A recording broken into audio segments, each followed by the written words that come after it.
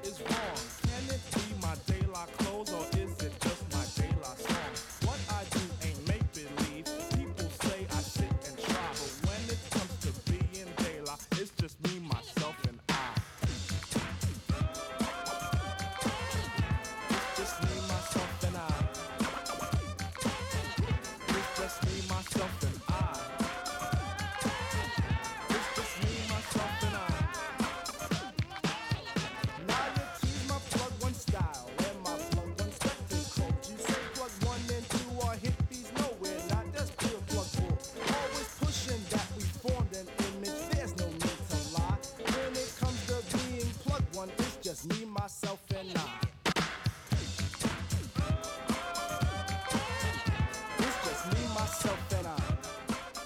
You are listening to Radio 1190 KVCU Boulder's Buff Sports Radio. It's just me, myself, and I.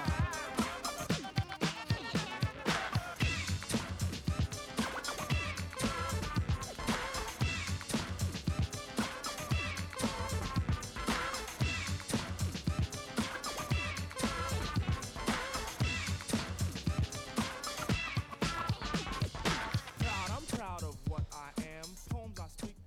6:02 here at Radio 1190 KVCU Boulder. It's Buff Sports Radio, and me, Andrew Haubner, and my co-host Jake Shapiro, we're going to have a little bit of fun tonight with you. And despite a rough loss for the University of Colorado football team, there is some things to either fret or be excited for, and that being in the form of ESPN's 30 for 30 that's going to be dropping tomorrow night, entitled The Gospel According to Mac. And we have a special interview for you that is going to come at 6:15. We were able to catch up with Jim Podhoretz, the director of this 30 for 30, and he had some pretty interesting things to say, not just about what he thinks people are going to take a look at with this particular documentary / film short, whatever you want to call it, but also shed some interesting light on what his opinion of Bill McCartney is and the legacy that he's left at the University of Colorado. It's a pretty cool interview, a lot of cool things to say. The other fun fact was, I was talking to Shap about this earlier. We actually grew up right next to one another, like about 6 blocks away. Not me and you and Jim. No. Yes, me and Jim. When I called him to set this interview up, he goes, "Oh, where are you from?" And I go, "New York, Westchester County, Scarsdale." "Where's Scarsdale? I'm from Eastchester." And at that moment, I freaked out because people from I'm from Eastchester. We're down the river. Yeah, well, literally. Well, that's kind of how they all speak. And Eastchester and Scarsdale typically don't like each other. Like, that's like we are rivals all the way to the core. It's Sharks and whatever from Jets and Sharks. It's. Yeah, pretty much. And so I was thinking to myself, like, crap, I just cost us the interview by telling him I was from Scarsdale. But he's a good sport about it, and he grew up only a few blocks away from where I was. So very cool interview for you that's going to come at 6:15. But before we jump into that, we have a little bit of final wrap-up and final thoughts from Colorado's loss against UCLA at the Rose Bowl. Brutal might be the right word to describe that. I thought it was so-so. Jamabo. No, I thought Colorado played pretty well. You heard me on this program Friday night say that I thought Colorado was going to lose by 3 or 4 touchdowns. They lost by 3 or 4 points. Well, actually 4 points. But, Colorado played pretty well in this football game. They just weren't able to finish the job.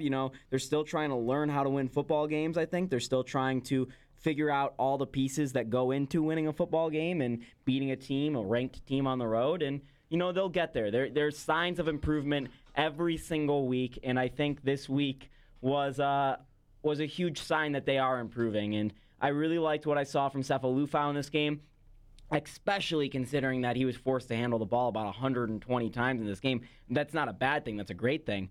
But, Sefo Lufau showed his leadership is still fantastic, and I think he got hurt at times in the game and still came back and played pretty well. Patrick Carr had his real coming out party.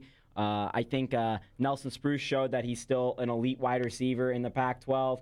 I think there was a lot of good things from this Colorado football team. The unfortunate, and you were right about Sefo. He threw the ball 57 times. And while he did throw a tough pick at the end, Sefo actually, from the perspective of efficiency, actually had a decent game. 37 to 57, 312 yards. He managed the game pretty well. But this is one of those really just... And on the ground, too, 15 for 45. Yeah, and it's just a really horrible situation for Colorado to dominate the game in the stats column the way that they did. 34 first downs to UCLA's 16. They had over 500 yards of total offense, 554 to UCLA's 400. And the most damning stat of all, 41 minutes and 5 seconds of possession to UCLA's 18 minutes and 55 seconds, which is outrageous. And we've talked about the turnover battle and winning the turnover battle. This turnover battle was tied, but play calling bit this team in the butt, and I don't know that it was play calling. It was one Devin Ross drop away from a game. It's one Devin Ross drop away from a game, but it's also running north to south in the red zone, then taking your third down to go east to west. You all of a sudden lose yards brutal. And forces you into a passing play, leads to a pick six. And I think a lot of people are starting to really see the frustration that's been mounting with offensive coordinator Brian Lindgren. And, you talk about it all the time, how you think he's a very good, young, bright mind. But there are times where I think he is almost overcomplicating himself. He tries to get too cute or tries to get too fancy, or he sees something that might not be there. And all of a sudden you get a play like a third down, sweep out to the left when you literally have gotten 45 straight yards just pounding the rock down the middle. We're focusing so much on the negatives, though. If you look at what Brian Lindgren did, he put Colorado in a position to win this football game. Is that him, though, or is that the offense finally waking up? Well, the offense and the defense is executed, but they didn't execute enough, and the offense didn't execute enough in the fourth quarter. And yes, there were some problem with the play calls. Okay, not every play call is going to be perfect. That's any offensive coordinator, no matter who. It's not going to be 100% perfect. The issue is, I think a lot of people tend to focus on the negative play calls, as probably they should, but, there was a lot of good play calls in this game that kept Colorado in the game and leading at times in this game, even leading late in the fourth quarter. Colorado was down in this game, I think, 14-3 or 21-3 at one point, something like that. Yep, it was 21-3. And Colorado came back and made it 31, it was like 28. 31-28. Right. Yeah. So Colorado offensively, they weren't able to finish the job off, but they certainly came back in this game and put themselves in a position to win the game. Now, I don't want to harp on the negatives too much. You're right. I mean, this was a positive game and a very positive thing for Colorado to walk into a Pac-12 road game like this and basically play straight up with the number 24 team in the country. However, there's something disheartening in the fact that after taking a game in Corvallis at Reser Stadium, winning a game in dramatic fashion right at the end, letting the kids get the monkey off their back and get the elephant out of the room of not being able to close out a Pac-12 conference game, then all of a sudden you come back in the next week when the score is 31-28 and you're thinking, the monkey's off their back. They've done it once. They might be able to do it again. And all of a sudden it turns around and you see that collapse in a way. Hold on. Last week we saw the defense do it, right? Against Oregon State we saw the defense do it. The offense wasn't able to finish the job off. This week, the offense was behind when they needed to finish the job off, and they still weren't able to finish the job off. If you have your defense on the field leading, maybe they're able to finish the job off because the defense on this team is far superior to the offense, and that is something I did not expect to say in 2015. The defense only held UCLA to 35 points on the road. That's a really, really good defense. And you know what? Their issues of why it was even 35 points was, one, there was a pick six that came back. And then the other thing was that there was 2 or 3 really big plays in this game. That's why UCLA only had 18 minutes of possession in the game, is because the defense forced so many 3-and-outs or 1 first down and then out in this game. And I think the defense was really just a solid defense in this game. I really liked what I saw from the Colorado defense. And, I'm trying not to be overbeaming with positives because of they did lose. Are you sure? But I think people are looking at it so crookedly. Colorado this year should not be beating ranked teams on the road. That's just not where they are at in their program. And for them to be coming within 4 points of one of the top-tier programs in college football is, I think, a fantastic thing. Top tier in college, top tier in the conference, maybe. Well, you put UCLA up in that ring? A top 25 team, yes, and UCLA's history and UCLA's track record over the last few years, yes, as well as their head coach being a fantastic head coach, I think. I think Jim Mora must have nightmares about Mike McIntyre. I honestly believe it because, you talk about how this, Colorado had really no business being. And we said as much on Friday's show last week. On Friday Night Live, you and I both thought that this was going to be a blowout and it was going to be something really bad along the lines of what happened at Arizona State. But for some reason, these past couple of years, UCLA and Colorado have played curiously close with one another. Colorado, I don't know if Coach Mack has Mora's number, if he's doing some Belichickian stuff, but for some reason, it's always UCLA that they play really close, really good football with. And, I get it. I understand why you would want to be positive and why there is a need to be positive. But when you get to this point and you only see a finite number of wins left on the schedule, personally, after watching Washington State hold court with Stanford, I don't think there is another win left on this schedule. That could have been it. But we said that last week. Yeah, we did. And that's football for you. But from the chairs that we are in, it's kind of our job to do is to, for better or worse, for right or wrong, to kind of project where we think things will stand and kind of take it based off of the past experience that we've had. My reaction after this game doesn't much change. I think Colorado... And it's interesting because I thought Colorado was going to get blown out in this football game, but the only thing that changed about my perception of the rest of the season is I think Colorado will play Stanford tough now. I didn't think that going before this week. So I really don't see Colorado getting blown out in another football game, is what this UCLA game proved to me. It might sound crazy because they do have 4 more games left, and it is the Pac-12, and it is the upper half of the conference, but Colorado has now proven that they can go on the road and compete with a really tough UCLA team. And Colorado has proven time and time again that they have had chances to beat teams this year, and they just haven't been able to finish the job. Yeah, and I guess we're just going to be continually on the opposite sides of spectrum here because this game showed me what Colorado's capable of. What the team that we were promised, the team that we as media, because we did it, the team that we hyped up to no end at the beginning of the year and thought there was possibility, albeit a very slight one, but there was a possibility of bowl. I don't think the media was saying that it was going to be a bowl game. I think the players were saying it, we were reporting it. I'll agree with you there. I personally thought this team could have won 5 or 6. I said 5 or 6. Yeah. And you know what? They could still win 5 games. Which is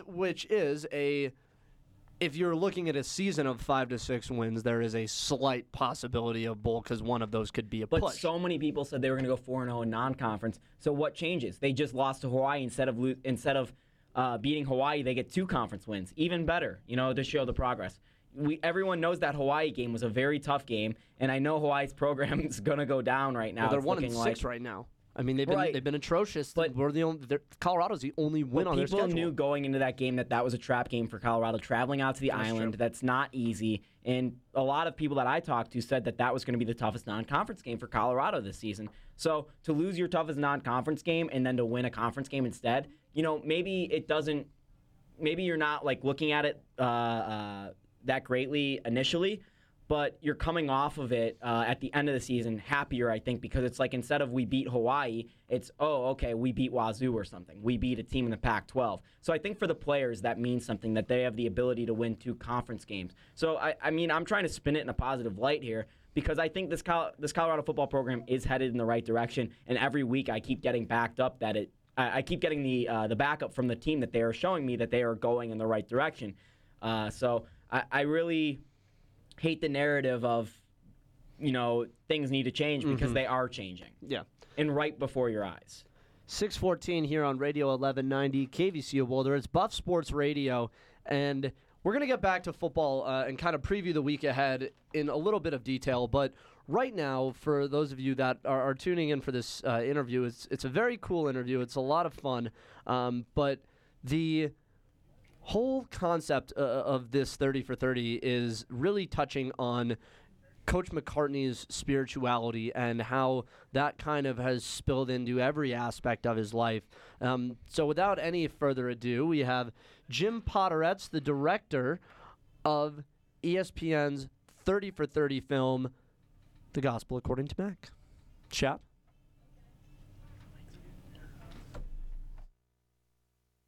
Hi, ladies and gentlemen, and welcome to tonight's feature interview on Buff Sports Radio on Radio 1190 KVCU Boulder. Andrew Haubner and Jake Shapiro of BSNDenver here with The Gospel According to Mac director Jim Podhoretz. Jim, how are you tonight?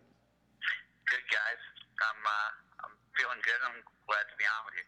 Nervous at all for the debut tomorrow? Well, I mean, yes and no. I mean, I think I'm excited, not really nervous, because, you don't see it in front of other people. I have some people over at my house to watch it. But, I'm excited because I think we have a really special documentary, and I think it's a great story, and I guess I'm excited for the world to be able to experience it. So just out of curiosity, from my background in programming, you see shows go through rough cuts and second cuts and final cuts. How many different editions of The Gospel According to Mac had to happen until we actually reach the product people are going to be seeing tomorrow? Yeah, well, I guess it took up to 6 months to edit it. And we started shooting it in February, and then we kind of started editing in May, June, July, August, September, October. Yeah, so that we got we got a cut that was maybe 25 minutes too long. Our first cut, our first full cut, and then we must have made two really big revisions, to get it down to time, and then after that we made many revisions just to really fine tune it. To make. Sorry, go ahead. No, it's fine. Would it spoil anything to ask what those two big cuts might have been? Well, I mean, we didn't really take out any giant chunks, to be honest with you. You know what I mean? Because the story is really, I don't know if you know much about the story, but it's really sprawling. It has to do, it really deals with a lot of things. And I guess you can say one of the things was that the championship game, the 91 Orange Bowl, that was really, really, really long, and it became, I guess, half as long. Because sometimes when you edit something at the beginning, you think it's going to be, you think it's going to be really important, and it was obviously really important, but it just didn't need to be that long. You know what I mean? But there were really no parts of the story which we said, you know what, we don't think this part of the story is important, because we really dealt with a lot of aspects of the story. I mean, the story focuses on Bill McCartney, but it touches on so many other things. People like Sal Nessie, the great quarterback, his daughter, their relationship, his relationship, his spiritual relationship, the guys on the team, the racism that they encountered while they were in Colorado, recruiting those guys, challenging Nebraska and Oklahoma, some of the big games, the fifth down game. So there's so much. It's such an interesting story that we really wanted to keep all of the aspects that made the story, unique. You know what I'm saying? Mm-hmm. So we just decided to kind of let's take a look at it and just tighten it up all the way around, kind of thing. Before we go a little bit more into the details, what got you interested in wanting to tell this story? Well, in all honesty, I'm working for Hawk Films. So Hawk Films, the producer on this film is Jonathan Hawk, and Jonathan Hawk directed Survive in Advance, which was, I don't know if are you guys familiar with the 30 for 30 series? Yes, it's fantastic. Fantastic. Did you see Survive in Advance? Yes, we did. Loved it. Was great. Right. Okay. So I actually produced and edited that for John, but the guy who we worked on that together, and he the person who took that to us was Derek Whitberg. So obviously Derek was a starting guard and then the main player on the Wolfpack team that won the national championship for Coach Valvano. And then after he left, when Valvano got fired, he was his assistant coach. He came to Colorado, and he became friends with Charles Johnson and a few of the other guys on the team, and he also became friends with Mac. And he was an assistant coach, Wittenberg. And then he came back to us and he said, if you think our story with Albano is great, you should see what happened at Colorado.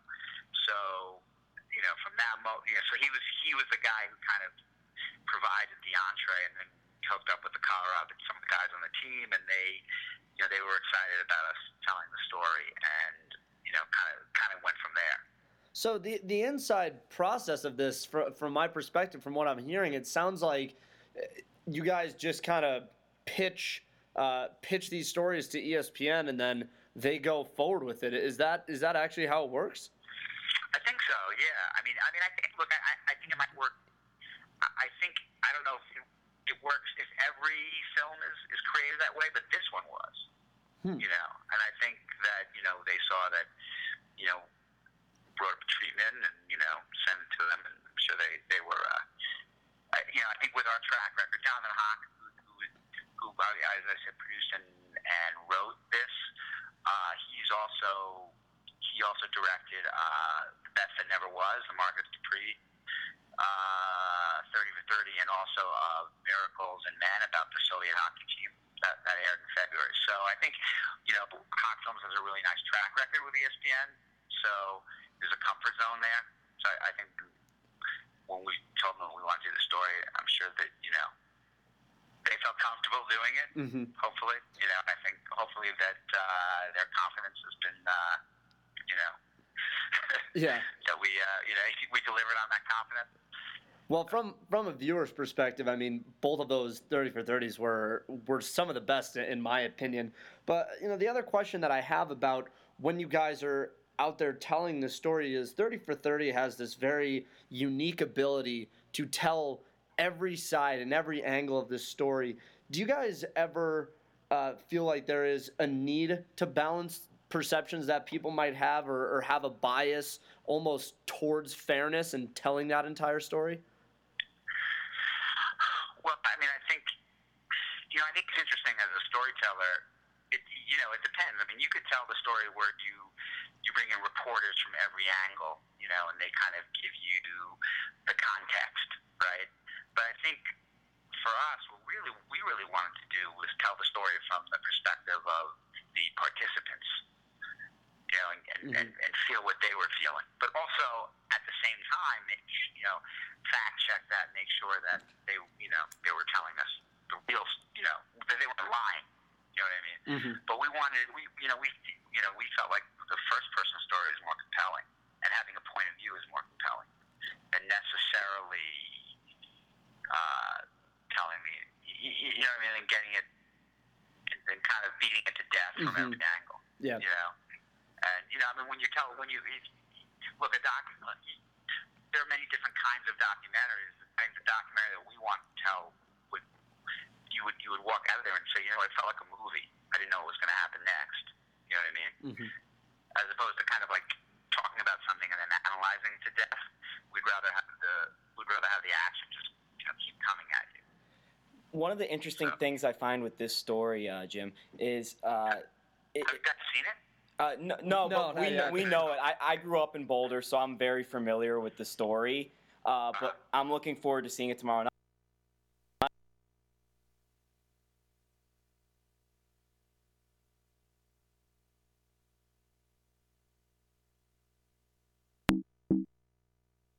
Similar to this story is another 30 for 30, The U. And I'm very interested to see how the glory of Colorado football is captured, as well as somewhat of the downfall. Can you shed your perspective on what that will be like for a Colorado football fan to go through the highs and lows of this once again? Well, to be honest with you, we kind of stopped dealing with Colorado football in '94. I guess the time frame for us for Colorado for dealing with Colorado was '82 to '94.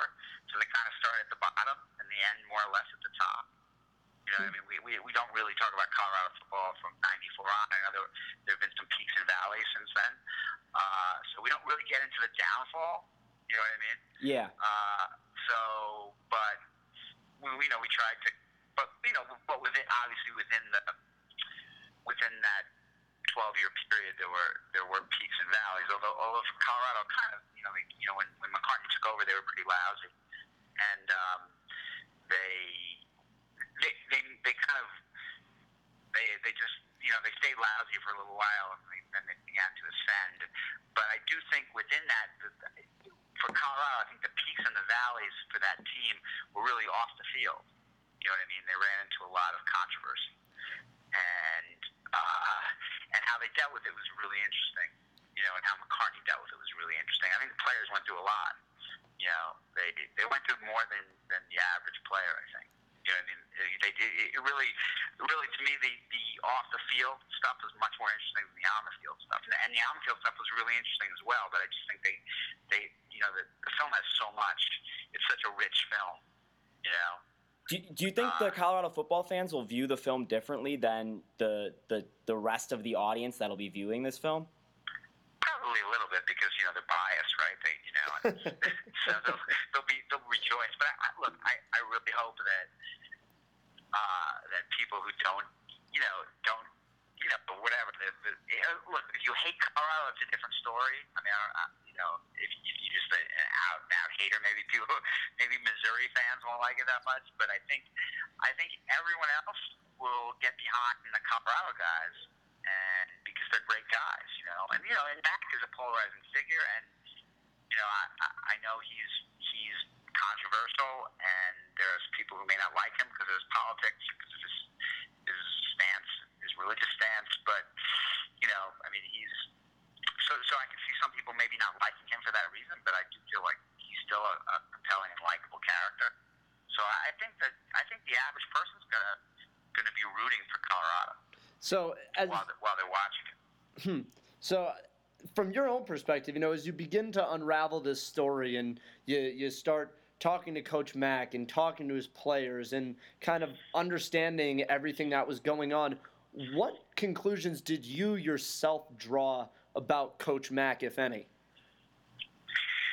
Well, first of all, the first thing that comes to mind is Mack's the kind of guy you can't put into a box.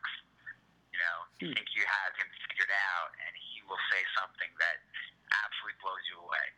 And he's not what I thought he would be. I don't think he's like any other football coach, because I really think what stands out about him most is that in an age of people who are what are politically correct, he's the exact opposite of that.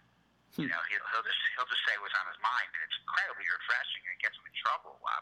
But I mean, as far as a producer is concerned, or director, if you want a story and you want a compelling subject, I mean, nothing's better than that. And I also think in his own mind, he's a guy who was always kind of searching for the truth. According to him. You know what I mean? Trying to figure out that he always cared more. I think if you would take your average football coach, I think they worry most about football. You know what I mean? Mm-hmm. And I think, well, obviously he really cared about football. I think he cared about other things. I shouldn't say almost much, but he really deeply cared about them.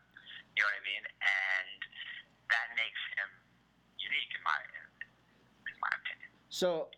Yeah, so only two questions left from us, but I want to touch on that point that you mentioned about political correctness, and I actually had one of these questions written down as one of the first questions I wanted to ask. Society today is more progressive, more politically correct, and when you look at people that are kind of deeply religious, they get kind of painted with the brush of a fanatic in a way. So from your side of things, as a director, how do you balance telling the story of Coach Mack and how committed to religion he was without making him look like he is overtly a fanatic to some people, or what some people might think to be fanatic? Well, look, I think in some respects he is slightly, I think fanatic's the wrong word, but he is very committed. So and it's hard to I didn't want people to not feel his commitment, because that's part of him. Right, that's who he is. So I didn't want to shy away from that. But to be honest with you, I think the players humanize him, and how he interacts with the players. You see that and also what he went through on a personal level. With the Salamessi story, and also just with his players, and the racial issue was huge, and his role in helping his players deal with that humanizes him in a way that trying to us trying to artificially humanize him. You know what I mean? Getting people to say, "Oh, you don't really know what Mac was like. He was really like this and like that. He really was like that." I mean, it doesn't matter. You know what I mean? Once you see him with his players, then you see that, well, this guy, for whatever I think about his religious beliefs, whether I agree with him, whether I don't agree with him, what I'm seeing him experiencing here sheds new light on him and makes me look at him in an entirely different context. I wanted to go. Did I answer that question well? Oh yeah, that was a great answer. You're giving us great answers. We're loving this, and I just had to ask you one other thing, and this is not relating to the Buffs. It's about The Last Gladiator, a film you did and you were a part of. I love that. I love that story. I just wanted to tell you that. Chris Nailing, such a charismatic character in that movie, in that documentary. What sticks out to you as you look back on that a few years later now? Oh well. In some ways, Chris is like Matt, right? Because they're both so. Well, you'll see. Because how Chris was uncensored, unfiltered. You know what I mean? What stands out about it? I don't know. I just. I love getting to know Chris, and I love telling his story, and I'm still in touch with him. So I think to me, almost like that's the greatest thing. Is I made a new friend. You know what I mean? Who is really unique. And if I ever get in trouble, if I'm ever in a barroom fight, I can call him Chris. I can say anything I want. He'll back me up. Him or Marty McSorley, you'll be okay. What? Him or if you had Marty McSorley. Marty McSorley, right? Yeah. A whole host of those guys. But what's the crazy thing is, one of the things that sticks out to me about Chris is that, well, first of all, we didn't put in the film, but I think he's Whitey Bulger's son-in-law. Really? But he married his stepdaughter. Oh, okay. His first wife, Karen, was his stepdaughter, but she was raised by. So that's an amazing thing. So when all this stuff with Whitey Bulger came out, it was really kind of funny. But we probably should have put it in the movie, but we didn't want to get killed. So anyway, but the other thing was is that all the other guys were really nervous about fighting. All the other enforcers we talked to, and Chris never cared about fighting. It didn't bother him. He said, like, the thing that I worried about was going out and embarrassing myself as a hockey player. Anyway, so that was always I always got a kick out of that. But very funny. That's it, I guess. Yeah.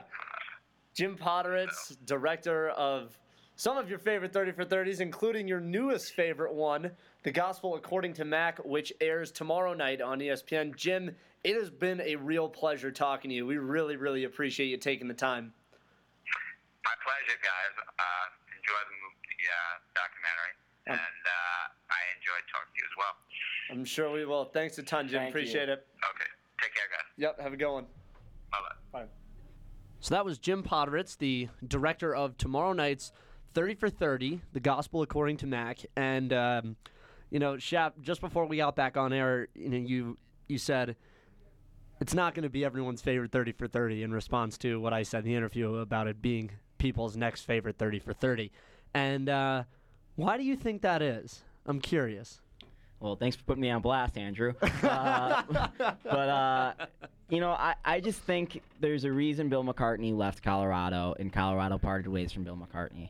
And I think a lot of the things that people maybe forgot that happened negatively are going to come back. And I think people are going to remember Mac for the 3D character that he is and not just the 2D character as a great football coach and a religious guy. And I think people are going to remember him, for all of his faults and great things. So I think some of the things people didn't like are going to come back, and I think people are going to see some of the things they did like that they forgot they're going to come back. So I think it's just going to bring life to Mac, and I don't know that is necessarily a good thing. I'm not sure, I should say. Yeah. You know, the one thing that I really like about this is the fact that Jim mentioned that this basically ends around 94. And that way you get to kind of avoid this whole conversation about here's where Colorado football's program used to be and here's where it is now. And I think it's helpful because if you do have something like that, you never want to put that out there. I mean, watching the end of the U Part 2, it's brutal watching them take down the Orange Bowl and you realize they got screwed by a guy named Shapiro, too. Yeah, exactly. Come on, be better, man. Mark Shapiro gets hired in Toronto today, too. Yeah, but, you know, you're talking about, you have Jonathan Vilma commenting on that and saying, you know, they took the heart and soul right out of Miami football when they tore down the Orange Bowl. Luckily for Colorado, at least to the best of my knowledge and based on what Jim told us, you're not going to see that. You're not going to see Bill McCartney leaves Colorado and all of a sudden the heart of Colorado football is gone. Now, the thing that I think a lot of people are not going to like, I think that Bill McCartney is not going to enjoy how he is going to be portrayed in this, I have a feeling. And I talked to University of Colorado Sports Information Director Dave Platty about potentially getting Coach McCartney to be on this show tonight, and what he told me was that he is going to be waiting to see how he is portrayed in that 30 for 30, and then he will decide if he wants to do any media requests. So for our sake, hopefully he likes it, but I think that you know, with religion being what it is in America these days, where you have a pretty loud, pretty out there group of people that are really, really heavily pro-religion, then you have people that are really anti-religion, then you have people that are kind of just in the middle, that are moderates who might not be heavily religious, but they get turned off by the people that are just overtly religious. You will see a lot of people talking about Bill McCartney being this kind of Bible-thumping guy. And that's never what you want to see. That's not the narrative that you want to see. But it is so closely intertwined with him that there is a chance that people will walk away from this and be like, this guy was, you know, kind of out there with it. Now, well, even Jim brought it up for how interesting it was on the field during Colorado's run of success from 82 to 94. Yeah. It was almost as interesting off the field. And I think the turning point in this movie, gathering from what I heard from Jim, is going to be the death of Sal. It sounds like that's and I mean, for Colorado fans, we all know that's kind of the momentous changing point of Colorado football was that occurrence. Yeah, and you know that whole story is, I mean, that's crazy. It is. That story in its own could be a documentary. I think Outside the Lines did a great feature on it. Yeah, and Grantland did as well. Rest in peace. Pour out my smoothie. Pour out your Jamba Juice. Honor the dead homies. That is Grantland, rather, proper syntax. But the whole point is that Grantland did a really great story on that entire thing. And if you read through that, and it's a pretty long-form piece, but if you read through that, it kind of, I think, it's written the way I kind of picture this 30 for 30 to go, because it touches on all aspects of what was going on at that time in Colorado football. And the whole story of Sal Onesi and Shannon Claval too. You know, both fathers of children born from Christy McCartney, Bill McCartney's daughter. That's an interesting story, and the fact that it goes to 94, I wonder if they're going to make any mention of the fact that that Christy McCartney did have a child with Shannon Claval, because that, I believe, happened in 93. That's what spawned Westward's incredibly vicious article that, in his book, Coach McCartney actually talked about wanting, at one point, to kill that author. I mean, it's written out that because of the vitriol of that article and how utterly ruthless it was to his daughter, that it did not make him happy. The irony, and I tweeted it today because I was just looking through a bunch of stuff in preparation for that interview. There's a sentence in there that's the title of the documentary. But I wonder if that's irony. I wonder, and that's why I question if people are going to like this. Is it going to be good?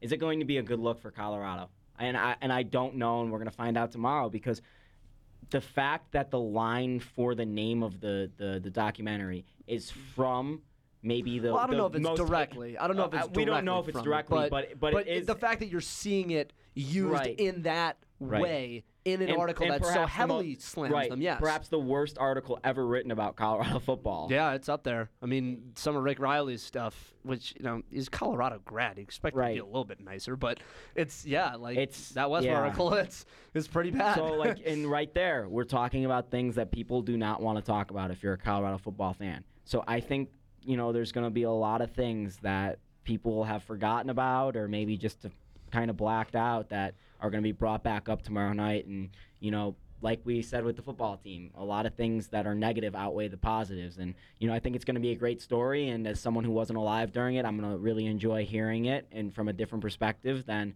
that of my peers. So, and especially from an outsider, because Jim is an outsider, and I really liked how he found out about the story, because it's a great way, finding out through someone he knew from Survive in advance, and coming over here and hearing about this story and saying, he wanted to do this documentary too.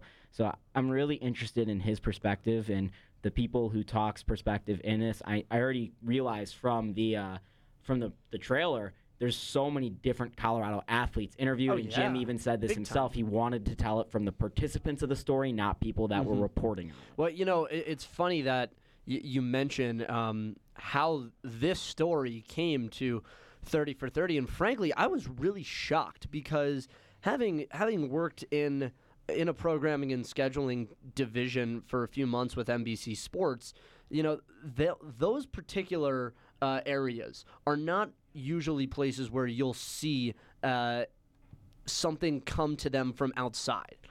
They will think of an idea or something that they want to do in terms of a documentary that comes from someone in programming, and then you go find the production company that you trust that goes out and does it. Now, the fact that these production companies are actually pitching this stuff to ESPN, and maybe that just might be a special that Hawk Productions does because they've worked multiple 30 for 30s before and they're kind of trusted by the network is kind of a different matter. But the fact that you're out there pitching this stuff is pretty amazing, and frankly, I'm surprised someone hasn't pitched this earlier, because this is really an unbelievable story. And you talk about the fears and the concerns of people having that they won't receive Colorado football in a positive way. I think that's a totally valid concern for people that aren't close at all to this program. Because what are you going to see if you have no idea what Colorado football is? You're going to watch this, and this isn't going to be like the U or like the documentary on SMU Pony Excess.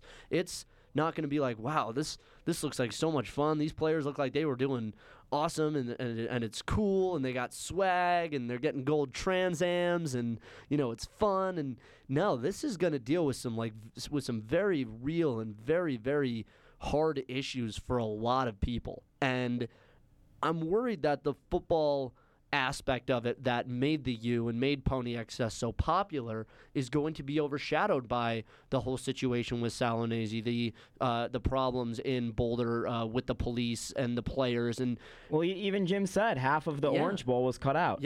And that's a huge part. But the thing is, that's the only way you can tell this story, and that's what I guess is unfortunate. I mean, for any a lot football of program could win one national championship. Not every program had what happened here under a crazy coach, a great coach, whatever you want to characterize him.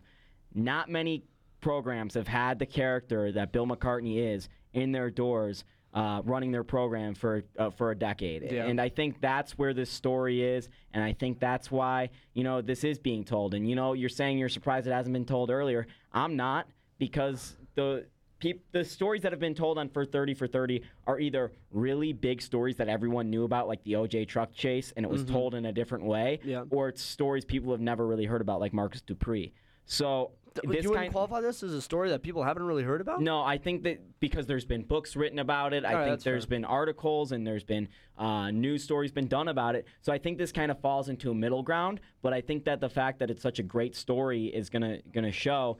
And, is it a happy ending? We're going to find out, because it's going to be whatever way the the documentarians spin this, and I think Bill McCartney probably got – I think Bill McCartney right now as a human, just from talking to him a few times, he seems like a really happy guy right now. Yeah. So if you look at it from Bill McCartney's perspective, I think he did. He came out a winner in all of this, and I don't think Colorado football did. And I think a lot of people are Colorado football fans, not Bill McCartney fans. And I think that's kind of how this documentary is going to go for a lot of people. Is they're not going to like the way the results came with Colorado football, even though it does end in 1994. But they're going to be happy for the individuals, I think, because a lot of people that were touched by Colorado football during those 10 years, whether it be athletes or just people involved in Boulder, I think benefited from Colorado football. I agree. And to bring this into today's context, within the Grantland article, there's a funny little nugget that seems so eerily familiar to Colorado football right now. And the quote from the article says, it's talking about Coach McCartney in the context. It says he went 2-8-1 in his first season, and 4-7 in his second, and 1-10 in his third. A disastrous campaign during which his best player, tight end Ed Reinhardt, nearly died from a head injury. That fall, McCartney's contract was up. Bill Marolt, the coach of Colorado's ski team, had just been promoted to athletic director, and the pressure was bearing down on both of them. I thought about where we were and where we were going, Marolt recalls. I thought about what Bill's resume was and what he brought. I thought what the program really needed was continuity and consistency, and so he renewed McCartney's contract. Now, am I losing my mind? Because that does sound eerily familiar to what is going on in Colorado football these days, Shap. I've been saying it the entire time I've been on this show, is they need consistency. They need McIntyre to solidify their program and just kind of give it in a good spot. I don't know where he's going to leave it, or if they need another guy to bring them to, a national title or an Orange Bowl or whatever hopes people have. But I think right now, to even just build the program, they need consistency, and they need a guy that knows he's going to have a job, and players that know that guy's going to keep his job. Yeah, and when you think about it, I wanted to pose this question, actually. Whatever.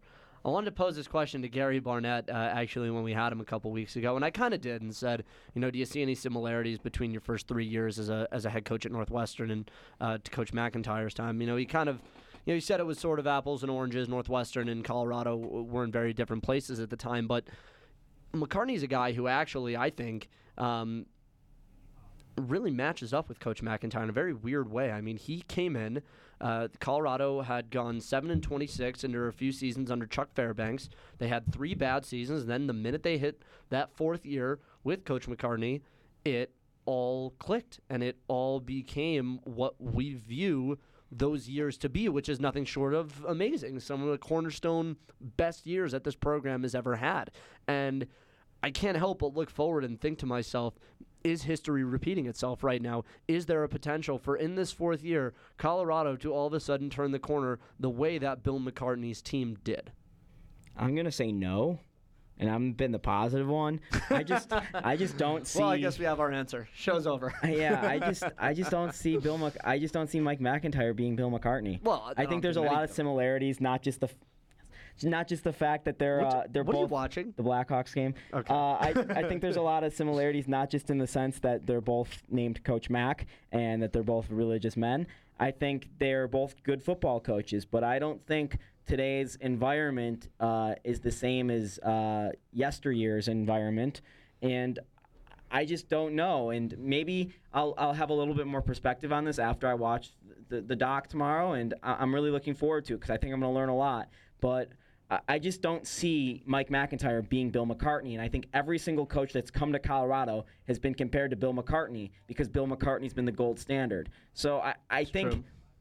You're comparing them to the best, and there's a reason why trophies are named after people. It's because you want to be compared to the best. There's a Hank Aaron baseball award because people want to be compared to Hank Aaron, and I think that's kind of what it is with Bill McCartney and every single other coach that'll ever coach at Colorado. It's what are you like compared to Bill McCartney? So I think if you look hard enough, you can find similarities with Coach Mike McIntyre and Bill McCartney, but I don't think they're the same coach. And I think Mike McIntyre is going to go about it his own way, and I do see him being successful, but I don't see him being successful in the same way that Bill McCartney was successful. The Gospel According to Mac will be premiering tomorrow night at 7 o'clock p.m. on ESPN.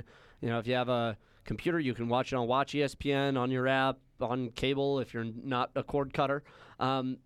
no doubt it will be interesting. And I'm very, very interested to see how this is all going to pan out, because from what I had heard from a few people that have seen it within Sports Info and the athletic department, once filming got done, they said there wasn't any apparent issue that they would take with it. The questions that they were asking, the interviews, the way they were shooting, the story that they said they wanted to tell, nobody, and these are people that if there's an issue with something CU related, right, they're going to be upset about it. Well, even if the story is told honestly, I think people are going to have some trouble with it.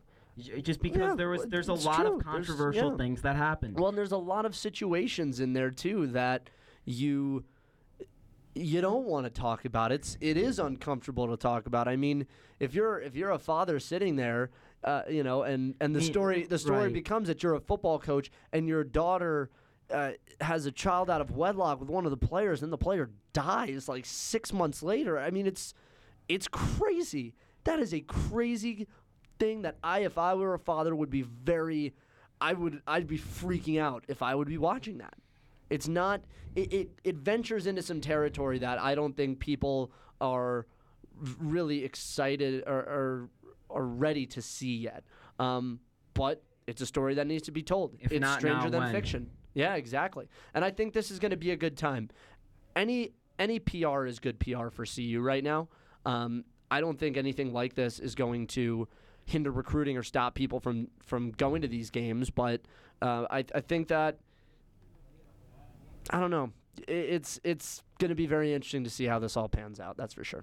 My most interesting thing is, like I told you when I was walking out of the newsroom today, I said, I don't know whether to watch this, enjoy it myself, or just watch Twitter, because I really am interested to see what other people's reactions are, but I also really want to learn something about this film. Well, what I told you in response was I'm going to be watching this thing with TweetDeck open so I can just get live updates as it goes, because it is really going to be something. 6:52 here on Radio 1190 KVCU Boulder. We'll stop and talk very quickly about some basketball-related matters, and then when we hit 55, we'll preview Friday and preview the game a little bit. But I want to touch on a couple things. Number one, Trevor Steinbach, one of the bigger recruits that Colorado was chasing for the class of 2016. You know what he said to Tad Boyle? What did he say? Get back. You don't know me like that. Sorry. Go ahead. 6:52 on Radio 1190 KVCU Boulder. We're done. Good night, everybody. But yeah, so Trevor Steinbach commits to Stanford today. He was one of three big men that Colorado was looking at. It was him, Jace Johnson, who had actually reclassified, and then Dante Bassett. Jace Johnson ended up at Utah, Bassett at Florida, and now Steinbach at Stanford. And now you have a class that has two guards in Deleon Brown and Bryce Peters, who was arguably an upgrade over Cameron Satterwhite, but now you're out a big man for 16, and you're going to lose a lot of your big talent in the next 2 years. You're going to lose Josh Scott. You're going to lose Wes Gordon. You're going to lose Xavier Johnson. Literal big talent. Yeah, and so I'm wondering what the feeling must be within Colorado recruiting right now, because they needed 2016 badly to replenish a lot of really high-level talent that they're going to be losing, and it does not look good for Colorado for years to come now, because all of a sudden now the class of 17 becomes an even bigger priority. And I don't know if you're Tad Boyle, I don't know if you want that. But as my buddy said, it's not a great class, but it's not a terrible class. Yeah, I think it could have been better, no doubt. Yeah. But, the way Colorado basketball performed last year, I really understand why Trevor Steinbach wanted to go over to Stanford and get a better education and play for a comparable basketball team. Yeah. Well, I think the biggest problem that Colorado has right now is that all the momentum that they had 2 years ago when Spencer Dinwiddie was here, when you had Askia Booker and Josh Scott all together on the floor, all the momentum that happened for this program, I think just took a really big hit the minute Spencer Dinwiddie went down in Washington with the injury. Well, friend of the show, Adam Butler even said, I think Colorado needs to turn the page. And I think he's right. I think Colorado needs to start a new chapter. Yeah, and I wonder if that is going to be this year.